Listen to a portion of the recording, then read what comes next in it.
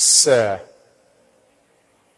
we would like to see Jesus.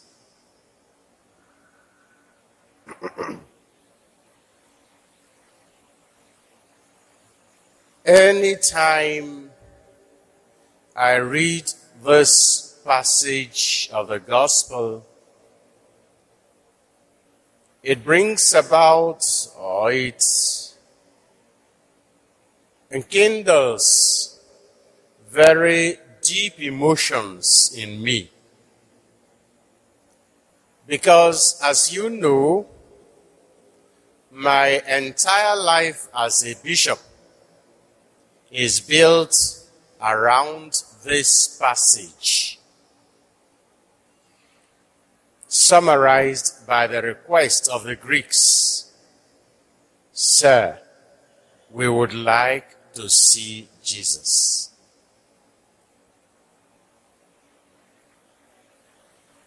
You know that my motto, that is guiding principle as a bishop, is stated in Latin, volumus Jesum videre. We want to see Jesus. And you know also that I have explained it is not just a desire, but a project with very many sides. Not just my project, but our project as a diocese. And around that theme and project, you will find a short but sincere reflection that I made in the year 2014, and the pastoral letter bearing the same title, We Want to See Jesus. There are many things that can be said about this passage, but I have just to limit myself to a few points. The first is that we do not know who these Greeks were and why they wanted to see Jesus. We are just told some Greeks, but those Greeks came for the worship in the temple for the Passover feast, because the Passover was drawing close.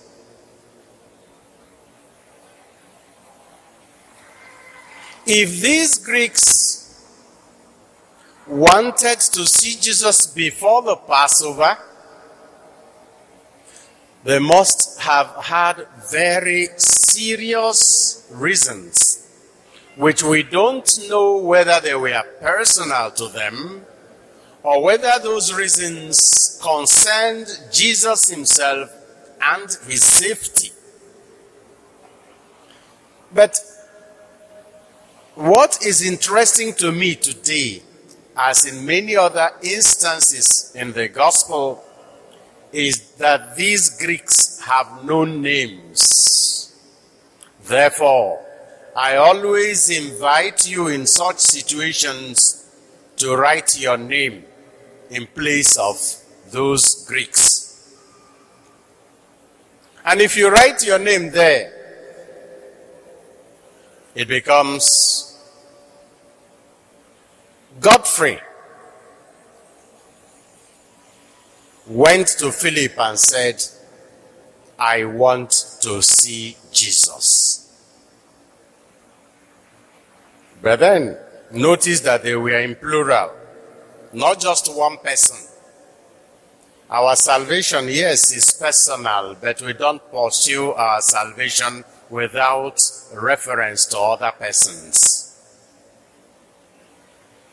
Any of us and all of us should place himself or herself or ourselves in the position of these Greeks desiring to see Jesus. There is something inside us that makes us always wanting to encounter God, to encounter goodness, to encounter light, to encounter love. Jesus is God. Jesus is good. Jesus is life. Jesus is truth. Jesus is love. It is natural to us, just as we desire to breathe air and to eat some food for our nourishment and sustenance, so also it is desirable for us, natural for us to desire always to be in a relationship or in an encounter with God. Every human being, even when we don't know how to express it, is searching for this encounter with God. Because it is the only thing that fills our appetite. It is the only thing that really satisfies. We want to see Jesus because there is something we want to tell him, and there is also something we need from him to take away from him. We want to present ourselves to him, and we want him to bless us and to direct our steps. Very often, many people don't know how to express this request.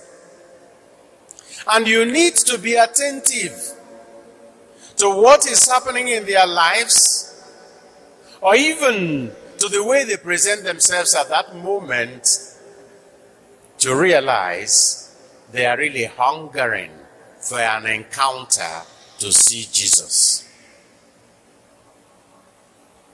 Yes, people come to the successors of the apostles, the bishops, and their immediate collaborators, the priests, directly. These people may not even be Christians or Catholics, just as these Greeks were not Jews. They came to the apostles and they wanted to see Jesus. They were able to express their need clearly. But sometimes when people come to priests, they may not be able to express their need. And it is here that there is a challenge for the priest or the bishop to know what the people are looking for. A person may come and you think he's just looking for a solution to an immediate material or social problem. He may be bereaved. My father has just died. My wife has just died. My husband, my mother, my brother, my sister has died. And he comes to the priest, or even to other Christians, to the Christian community represented by Philip. When people come to us with their sorrows, with their worries and preoccupations, they may begin with an attitude of fight and quarrel. They may begin with an attitude of complaint.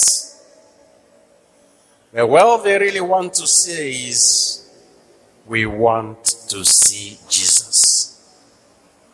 But you know what happens in our church often? Not always, but often. A person who is in need, like the bereaved, comes to the Christian community and says, we want to see Jesus, or I want to see Jesus.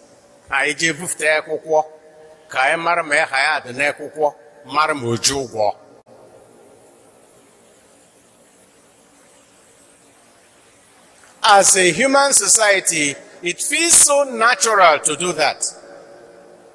Because we must have principles and regulations that will help us to survive as an institution. But I'm saying that we have to listen first to the real need of the person who has come to us. Often when people come complaining even about their wives and husbands, joblessness or government, what they may be saying is, I need Jesus. Please let somebody take me to him for healing, for direction, for light.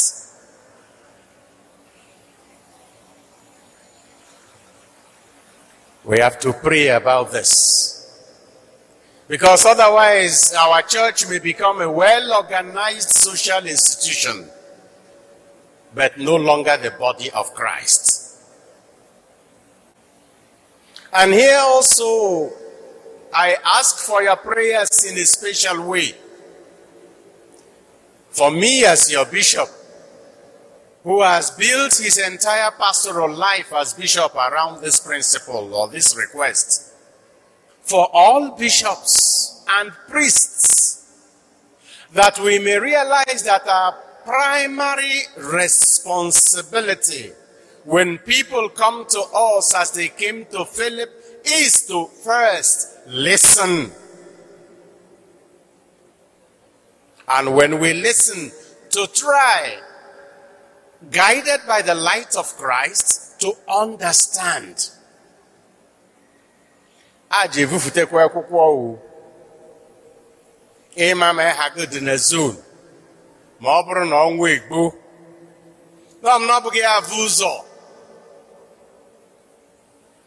Ihe vu ụzọ bidoro onye ahụ ọnwụ gbunu ti Jesu n'aka ka ọ tashie ya obi kụziere na onye nke ya nwụrụ alarịghị n'iyi na ojekwukwu Chukwu. In such a way we shift attention from all these stupid, wasteful, pagan practices in the name of funerals and shift the attention from them to Christ himself, whom the dead must encounter for judgment and for mercy.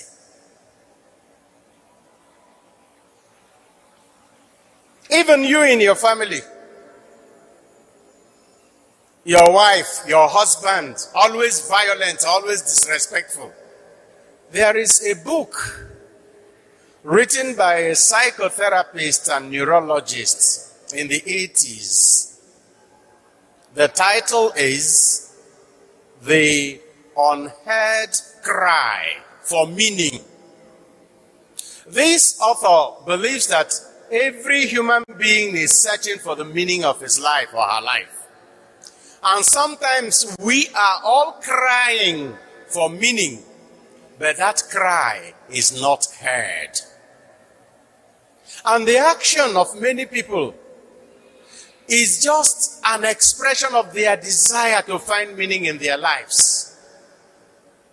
And from there I move to affirm that many actions, signs of frustration, anger, and discouragement in the lives of people may be just unheard cry for Jesus. That person you are fighting may be in dire need of an encounter with the saving grace of Christ. And rather than leading him to Christ, you chase him away by your response and your reaction.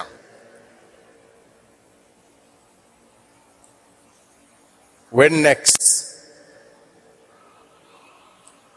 your husband, your wife, your child, your friend, upsets you terribly, hear him say, I want to see Jesus.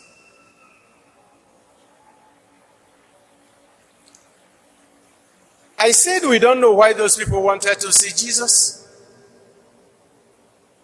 But most certainly they had some need, either for themselves or for life of Christ. And all of us have needs. When this was expressed to Christ, when the message was taken to him, he said, now the hour has come. At the beginning of the Gospel of John, when Mary asked Jesus for a miracle, he said, my hour has not yet come. And very many times when they wanted to arrest him, they couldn't, because his hour had not yet come. This time, Jesus himself says, now has the hour come. We need to know that there are moments when God presents occasions for us that are not repeated. And I want to say that in the situation of the world today, and especially in Nigeria, our country is crying. Our country is shouting in pain. And what Nigeria is telling every Christian today is, we want to see Jesus. We are in darkness. Everybody is confused. We are proposing answers that will multiply our problems. Change of governance without change of attitude does not change anything in any country. Americans thought their problem would be solved once they changed their president. It doesn't happen that way. Nigerians thought in 2015 their problems will be solved once they change their president and governors. It does not happen that way. Our country is in dire need of an encounter, a transforming encounter with Christ. And they have come to us, Christians, asking us, we want to see Jesus.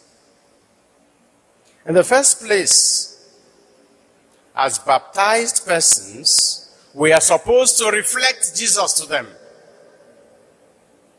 so that we attract them to ourselves. But like John the Baptist and like Philip, we must realize we are not substitutes for Christ. It is true that our actions should be such that when people encounter us, you remember that story, they will ask us, are you Jesus? The story is told of Mother Teresa of Calcutta. She would always be good to the poor, wash them up, clothe them, and feed them. At some point, she would ask them whether they would like to be told about Jesus Christ. Always free, no compulsion. Because it is important, when we Christians are being good to others, it is important that we explain to them the principle, the reason behind our goodness, which is the saving death of Christ on the cross. So Mother Teresa of Calcutta said, do you want me to tell you about Jesus Christ? And they asked her, who is that person? He said, very good man, and the Son of God. And they said, is he as good as you are? And Mother Teresa replied, I am not even good. It is he I'm trying to imitate to see if I can be good enough. And they will say, is there any person better than you? Tell us about him, let us hear. If your life is so repulsive and you want to show other people Christ, they will say, if what you want to show us will make us behave like you, please, we don't want to know anything about that. Another story is told of Mahatma Gandhi, the founder of modern India or Indian democracy. He grew up in South Africa during the apartheid regime. And you know that during the apartheid, blacks and whites did not mix. And the Indians were neither considered black nor white. But they were not permitted to enjoy the same status as the white people. Gandhi, a Hindu living in South Africa, on his own read the Bible and read the Sermon on the Mount, Jesus' teaching. And after reading it, he went to a church. He wanted to go to a church because he wanted somebody to explain to him the Sermon on the Mount, because he was confused. If human beings could live according to these principles, there will be love and peace in the world. That time in South Africa, even in their churches, black, Indian, and white were separated. And in some churches, they had to wear different aprons to enter the church. Blacks would wear a type of apron, Indians another type, and of course the whites entered the way they wanted. So Mahatma Gandhi came to a church and said that he wanted to be taught about the Sermon on the Mount. The person, the usher, showed him where he should go to dress like an Indian first before he could enter the church. He turned back, went away, and never became a Christian. And he kept saying until he died, I love Jesus, but I dislike Christians. I dislike Christians because they are not like Jesus. Otito diri Jesu. This man wanted to see Jesus, and Christians ushered him into the dressing room of Satan. The dressing room of hatred and division. And that is what we often do in our practical lives. People come to us wanting and expecting to be led to Jesus, and our reaction turns them away. This is a moment of self-examination for all of us as individuals and as church. Do we lead people to see Jesus? Or do we scare people away from Jesus? Or do we even substitute Jesus? I'll give you another example that is common in the Catholic Church today.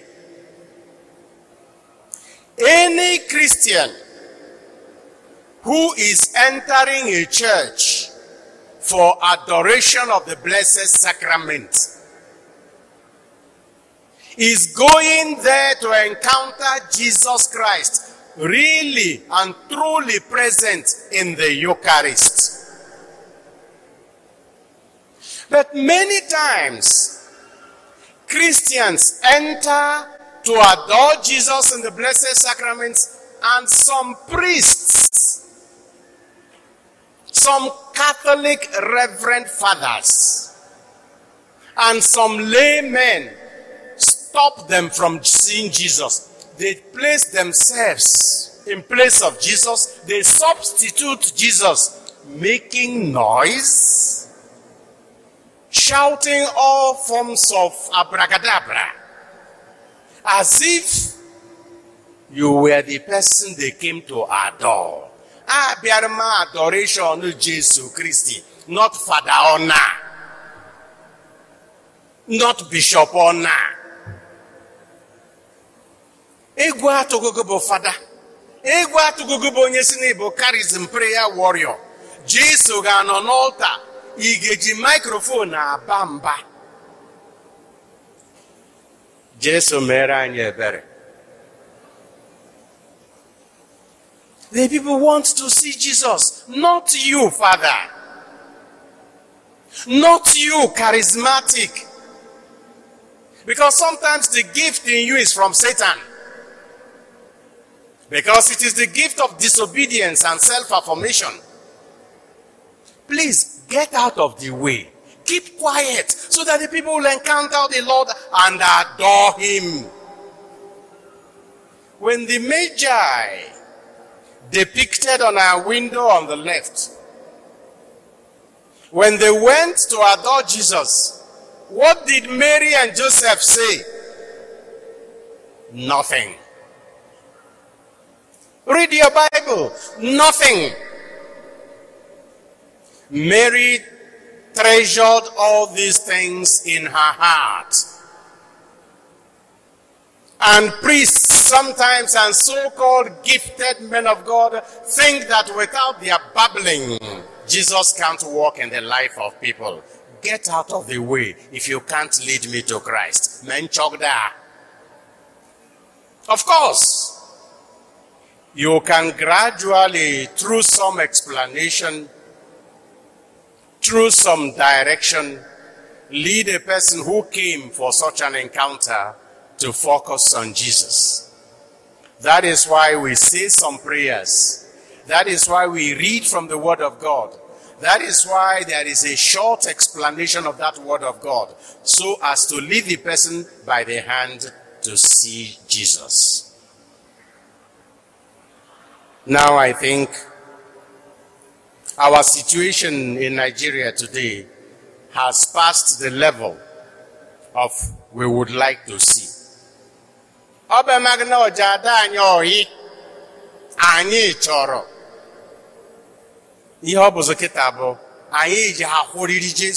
We need to see Jesus. That is the only way we can start walking back from the path of destruction on which we have all stepped. The confusion in Nigeria now is an unheard cry for Jesus Christ. And the church in Nigeria must hear that cry loud and clear and lead back the people of God to encounter Jesus and show the rest of Nigerians the way to Jesus Christ. We need to see Jesus. And the hour has come. There is no more time for postponement. This is the time. Because that is the only time we will realize that what will save this country is that type of imitation of Christ where all of us will accept to die like seed so that a new Nigeria will be born. We must die to our selfishness. All this accumulation of wealth and power must die, so that we must look up to He who has been lifted up on the cross, totally sacrificing Himself for us. He will draw us up as new creation, and our country and all of us will live again. We need to see Jesus. My dear brothers and sisters, please let us hear this cry and throw ourselves at the feet of Jesus and take all those whom we encounter in our lives by the hand and lead them to a transforming encounter with Jesus Christ.